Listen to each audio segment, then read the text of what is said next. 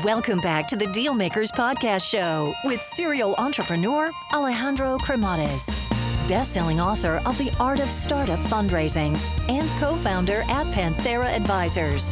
In this podcast, we ask our guests about their successful acquisitions and financing rounds.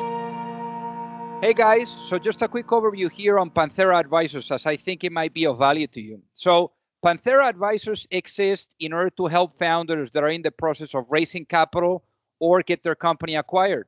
I actually started the company out of incredible frustration because during my entrepreneurial journey, which involved building, financing, scaling, and exiting companies, I could not find a resource that was founder friendly, and I could not get the type of support that I was seeking.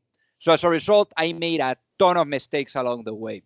So if you're looking to raise capital, or you are looking to get your company acquired, or just need some sound financial planning, and you're looking to get the best possible outcome in the shortest period of time, feel free to learn more by visiting us at pantheraadvisors.com, or just reach out directly and shoot me a note at alejandro@pantheraadvisors.com. All righty. Hello, everyone, and welcome to the Deal Maker Show. So I think that today we're going to be learning quite a bit. We're going to be learning about how to get inspired to really build a new business, how to really develop the expertise and the skill sets over the course of time so that you can really go at it on your own terms, and really have an idea of what the path forward looks like. But I guess without further ado, I'd like to welcome our guest today, Krish Subramanian. Welcome to the show. Thank you, Alejandro, for having me on the show. So how was life growing up in Chennai, in India? So I grew up in a middle-class family, with a joint family with my uncles and grandparents and everybody else together. And that is, I'm an 80s kid. I grew up, I was born in 1980, and it was a joint family setup. And I did my schooling in private school. There was a lot of emphasis on education, especially English education.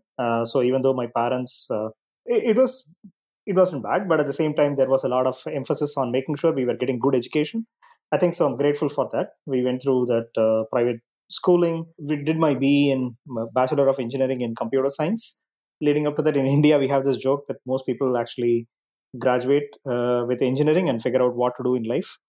So that happened. But along the way, I think I also got a chance to, when I was in 8th grade, I had the opportunity to get an old 386 computer and started tinkering with it. And that's how I developed my interest towards computers, programming, and all of that.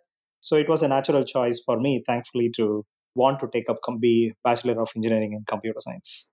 So obviously in India, I mean, you were alluding to it, which you study engineering and then you figure out what you do next. And that's actually what happens there quite a lot, because there's a lot of pressure around education. And that's why maybe there's so many engineers coming out, so many great engineers and also great entrepreneurs coming out of India. But what I'm thinking here is, in this case, you went and worked at a startup, right out of your university, right out of the studies, instead of maybe going the more traditional path of working for a bigger firm. So why did you decide to take this route? Because it seems a little bit risky, given the pressure around the best education and the best companies and so forth. I don't want to glorify that with something that is not true, right? The truth was, this was 2001, 2002, right? When the entire world economy was bad and IT services companies were not hiring. And given a chance, everybody would flock to a big name brand. But I was very fortunate when the founder and CEO of that company was someone that my family happened to know, and he happened to come to the city. And he just met me for half an hour and said, okay, you seem to know all these programming languages and you seem to have this. Okay, I have a company. Maybe I have a job for you. Just come and meet me in Bangalore. I just went to him. He just gave me a chance. Like, this was in 2002. And I'm very grateful that somebody took a chance in life to give me a chance to give programming job. And it just so happened that I started developing a product with him, and we launched it for a government agency, of all the things, because governments are the slowest one. We tend to think they adopt software slowly, but we had an opportunity to develop the precursor for SaaS, which is, I don't know if you remember this thing called ASP, Application Service Provider model, where you would host the browser-based software yourself, but it's not multi-tenant architecture. That is what we built as one of the e-governance products back then. And that is what I did. But Alejandro, again, I made a stupid mistake of actually leaving that company in a year and switched to big name brand. So I went to services and product implementation, right? I think we only connect the dots backwards, like Steve Jobs says, right? Even though it was a decision made out of probably pressure from family to actually have a high earning job or other things, and also a big name brand. I switched there, but thankfully I got into product implementations, and that is what I learned for the next 9 years, working with global Fortune 500 customers and implementing this product called Ariba. And later on in my career with this another product called Vendavo, the pricing implementation space, but mostly on the services implementation side was what I specialized Got it. Got it. in. Well, obviously after this, you went to TCS, you also went to Cognizant, here you were doing more of what you were saying, which is global working with global customers, product implementation. But I think that this was really the segue for you to eventually start your own thing and go at it with Chargebee. So tell us about that process of really meeting your co-founders. They were working at Soho. How did you guys all come together? Sure. Right. One of the co-founders. So Chargebee is subscription management and billing solution. We serve customers in 53 countries now, and having significant customers and 60% customers in North America, 35% in Europe. Right. That's the global customer base that we have. But all of this comes from the knowledge of building a global playbook that comes from Zoho. My co-founder, one of the co-founders, is Raman. He worked at Zoho for more than 10 years. He was my college classmate from engineering days. That's how all of us know each other. That's a common connection.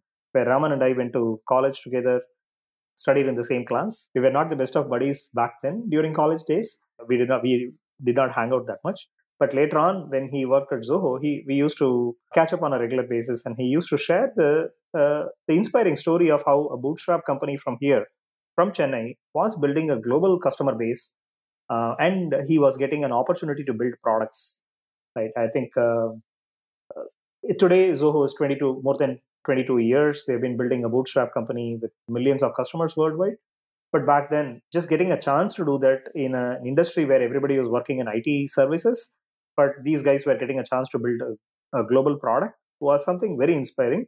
And we used to talk about, okay, save up enough so that we will give ourselves a chance to start a company at some point of time, was his advice. And we definitely planned financially to make sure that we were saving up over 8-9 years to make sure that we will give ourselves a chance, because we don't have the financial background to just start a company, because typical the aspirations of a middle class, right, to own a house and then get settled and things like that were normal pressures. So we were saving up, but we, in the back of the mind, we were thinking that, okay, we want enough to save enough so that we can do this. So we were very frugal through the 8-9 years of building our career, that at some point we'll quit and start, right? And we were planning this. We just did not know when, but it just so happened into by 2010, 2011, a lot of things in the market was coming together, where SaaS was taking off, the cloud infrastructure cost was coming down, AWS was democratizing how you could build a company from everywhere, like AWS, Heroku, Engineer. These companies were really changing the landscape of how you can have a laptop, build something, and then put it on the cloud and then compete globally. I think that democratization process, we could see the changes happening in front of our eyes by 2010. And then one of the friends also started this company, Freshworks. You might know them. Yes, he's been on the show actually. Right. So they also come from the same Zoho school, right? Which is they learned how to build products there as well. Which means that when they started in 2010, Raman had the pressure to either join them or honor our pact and start the company. And of course, I was waiting for this opportunity. And back in India, I used to live in US and then came back to India just to make sure I don't miss out on the chance. So when this opportunity came, I said, of course, we are starting a company. First thing, I incorporated the company without even worrying about what's the idea. So that is what we did. And then we quit and figured out what to build. So obviously here saving money for 8 to 9 years to really start the business. I mean, was it a specific amount that you guys were targeting, or was it like a specific amount of runway that you wanted to have, or was it just like coming up with the right type of idea at the right time? I think it's a very good question. We did not have a particular target in mind. It was just a question of, I think we had a document that he shared saying, I'll give you an example. In India at that time, I think the salary was, I think you will laugh if I actually tell you the salary. It was roughly $300. Wow. I'm talking about 2002 time frame, right? If you had to including adjusting for inflation, all of that, probably some $300, $500 then per month. And that's still a lot of money, right? And I could actually comfort, and we used to live with parents and all of that. And as a society, this is normal for people to live with parents even till you get married or even post marriage, right? And this is, and when I was still a bachelor and used to live with parents, you can comfortably save probably $200, $250 out of the $500. And what we used to do was make sure we signed up all our money into the similar to 401k in US, right? There are additional savings options. So we used to just save up money, and any increment that we used to get, bonus pay and all of that, we used to keep away some of the money, put it in mutual funds and stock market and all of that, but make sure that you are continuously saving and not spending the money, and only keep small amount of money for yourself, and then you learn to use that, right? So I did not buy a car for the first 7-8 years of my career. I bought a car only after my kid was born, when we had a need. Till the time we used to go by bike, which is normal as well. So deliberately having a frugal lifestyle generally was helpful. So it was not a target as such, but at the time of quitting, there were some good advice available to us from other entrepreneurs. One person told me that make sure you have at least 36 months of runway. But unfortunately, I did not have 36 months of runway, which I figured out after quitting. Because after you start spending, you realize that everything takes longer, double the time, Yeah. and everything costs you more. But the advice was make sure you stay around for 36 months. By the end of 36 months, you are likely to figure out what to do. Right? It might otherwise, if you quit too soon, you are likely to regret things. You are smart enough to figure out something, but just stay at it for at least 3 years. Was the advice, but practically it's harder. Got it. So then, in this case, what was that process for you to really put this in motion and to come up with essentially what ended up becoming Chargebee today? In mid 2011, when we quit and started, all of us had resigned and joined and decided to come together. And just a couple of weeks before starting, we decided to research all the what to build. Right, we were clear about a few things. One is it had to be SaaS because nobody else was building software any other way, and we could see the trend where it's going. It had to be global because that's what we understand better, right? And it had to be B2B.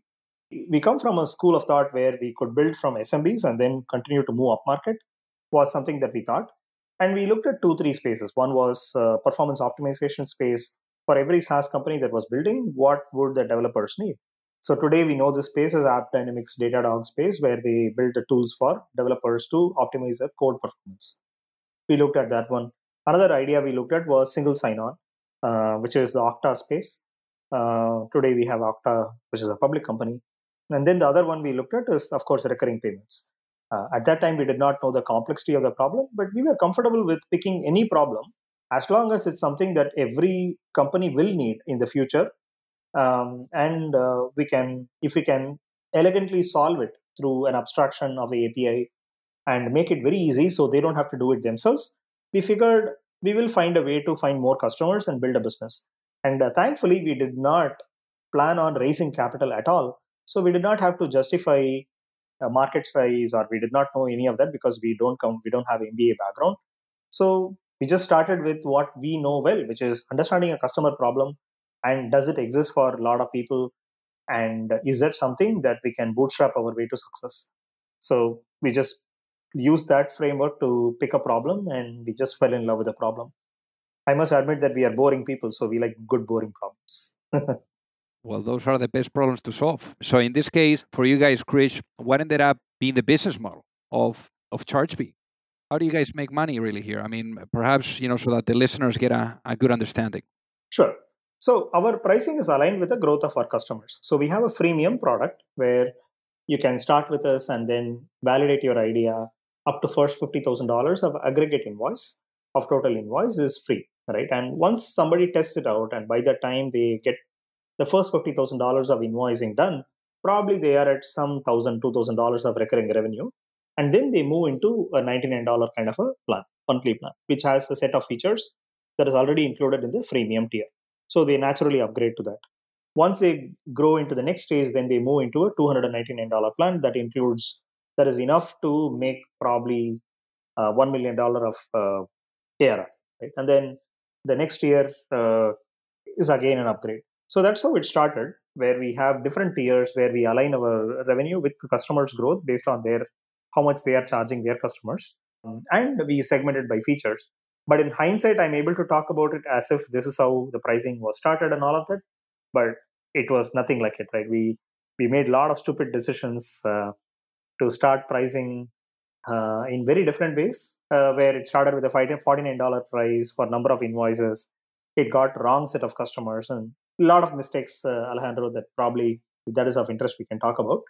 But through a number of iterations and customer feedback, we got to where we are to find now three segments of customers, right? One is a startup segment, which is a $0 to $1 million customers. And then our scale up segment, which is a 101 to 25 million stage of customers. And then the 25 million to 100 million plus customers are our grow customers. That's how we internally segment our customers and align ourselves with our customers' needs, which is a startup customer may want everything self-service.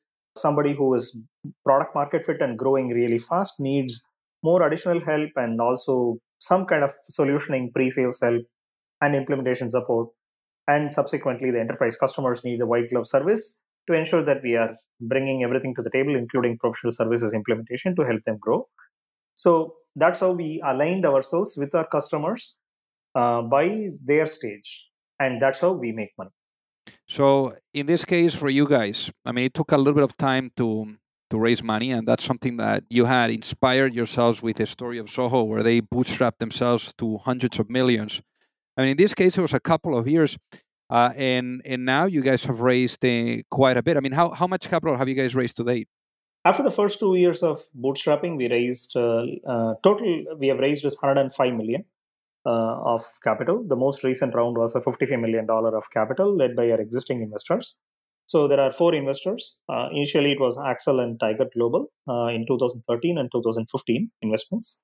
And later on in 2018, 3 years later, we raised from Insight Venture Partners. And then in 2019 from Steadview. And most recent round, we just completed 2-3 months back, was led by all our existing investors.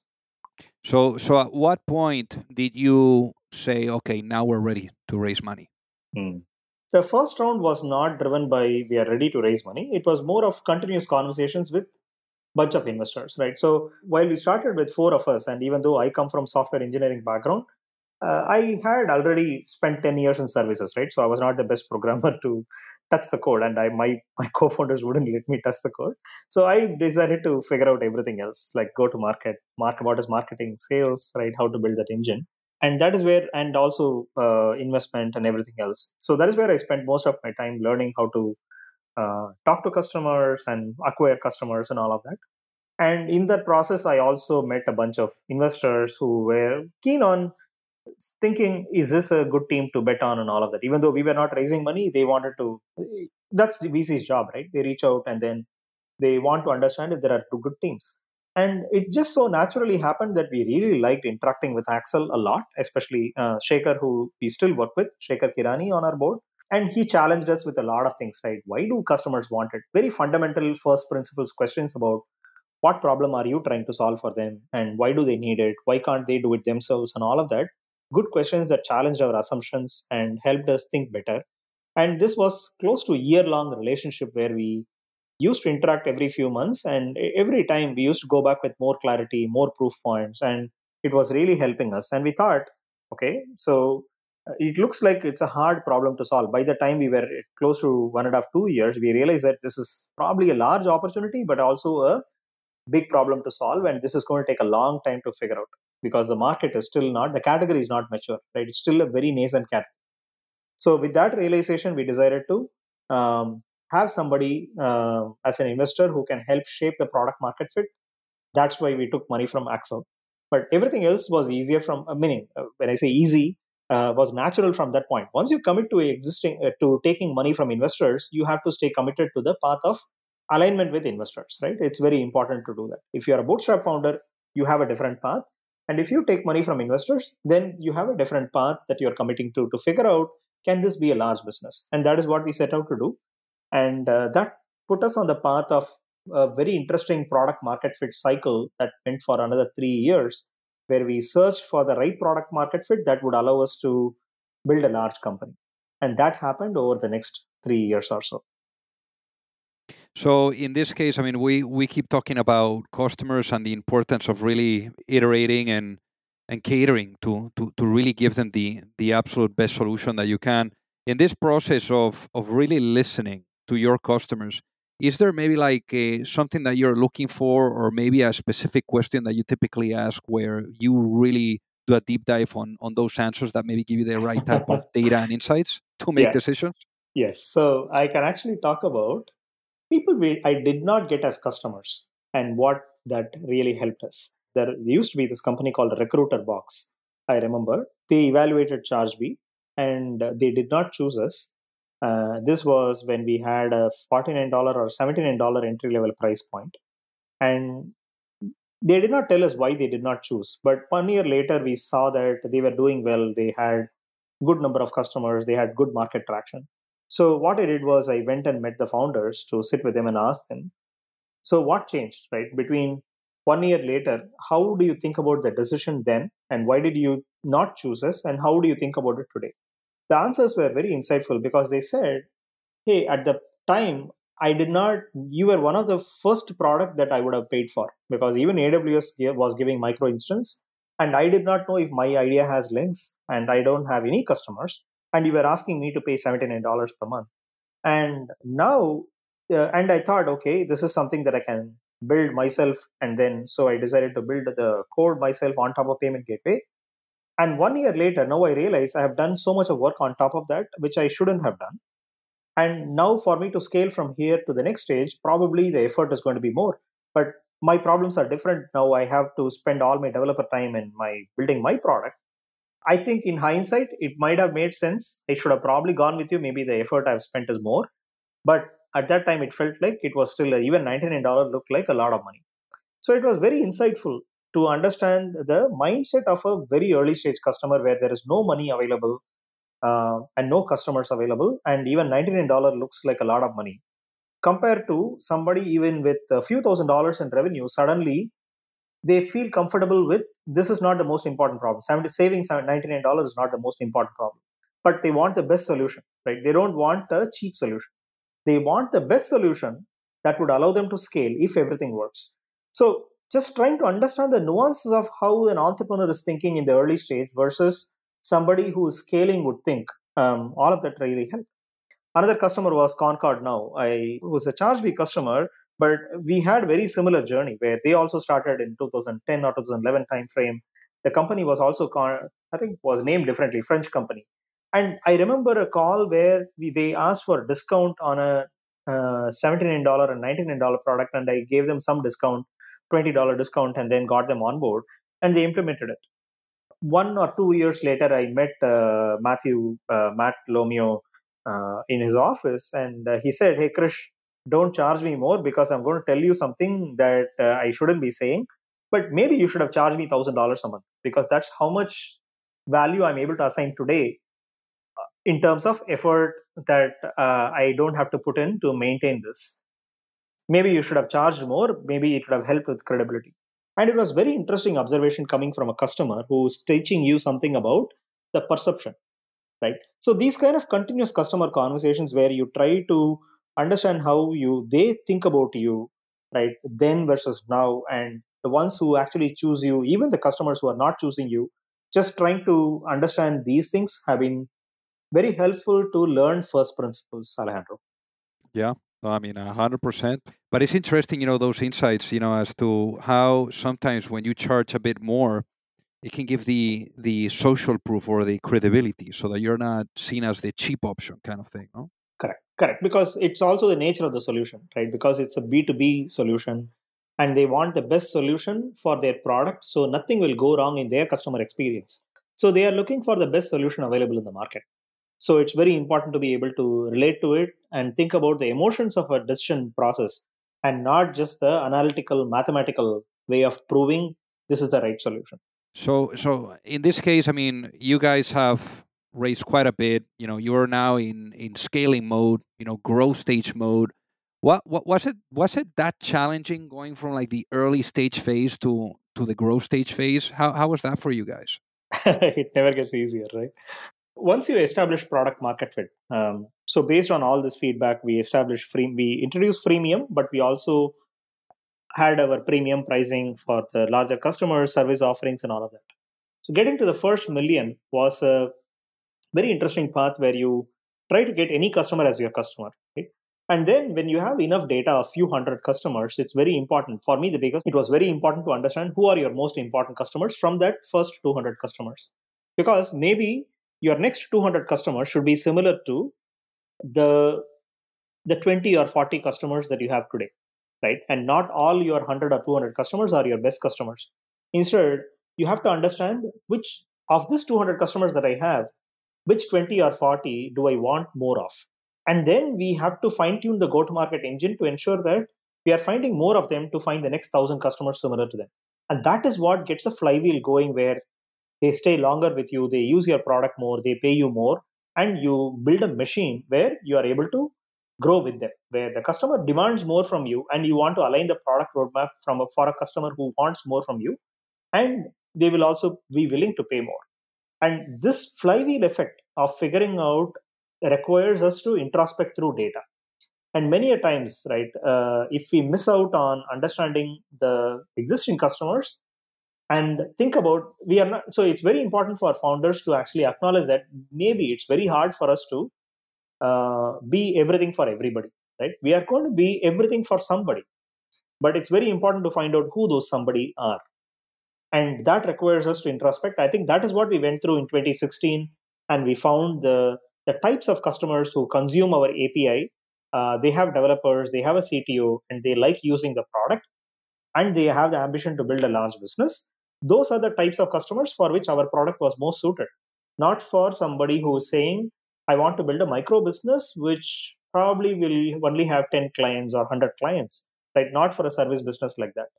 So it was very important for us to understand the distinction between these two and then drive our entire focus towards that type of customer. That allowed us to go from 1 to 5 million in 5 quarters.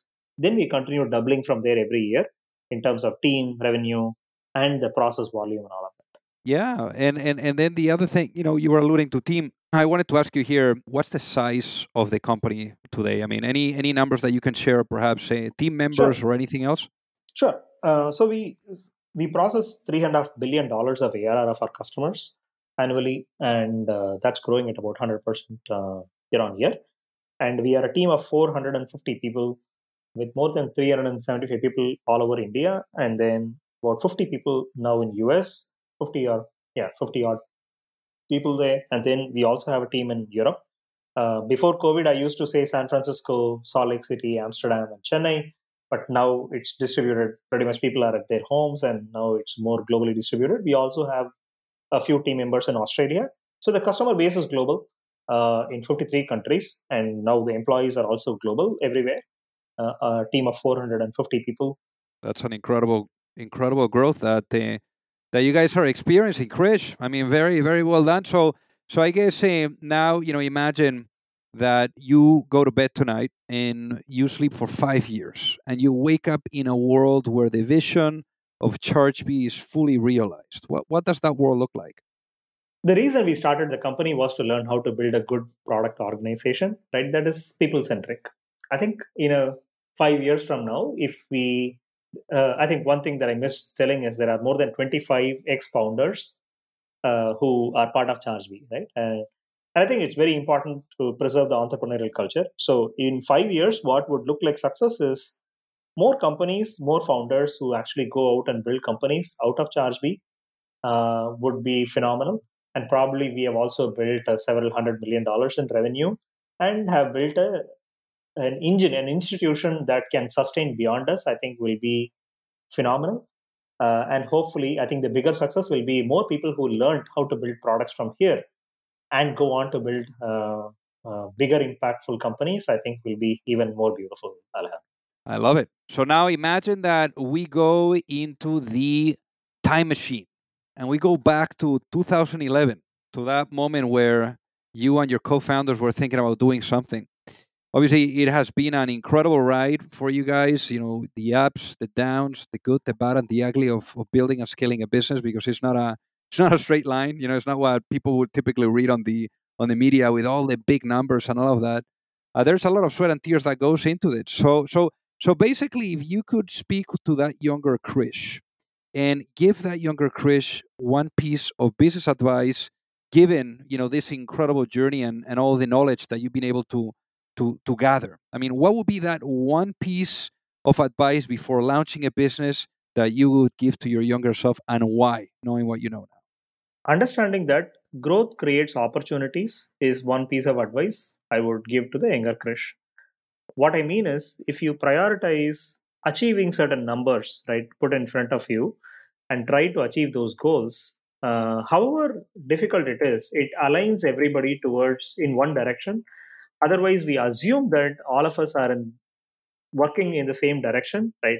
But speed is not velocity, right? And we may be moving in different directions, even though it's just a few founders starting.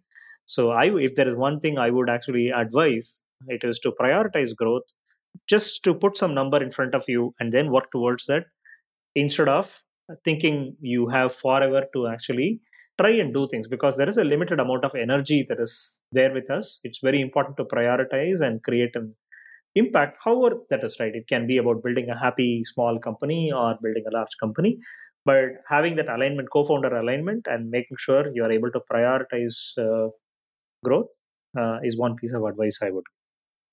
Absolutely. I mean, without alignment, there's nothing. So, Krish, for the folks that are listening, what is the best way for them to reach out and say hi? My Twitter handle is CB Krish, Charlie Bravo Krish. That's my Twitter handle. And my first name, krish@chargebee.com, is my email. Fantastic. Well, Krish, thank you so much for being on the Deal Maker Show today. Thank you so much for having me, Alejandro. If you like the show, make sure that you hit that subscribe button. If you could leave a review as well, that would be fantastic.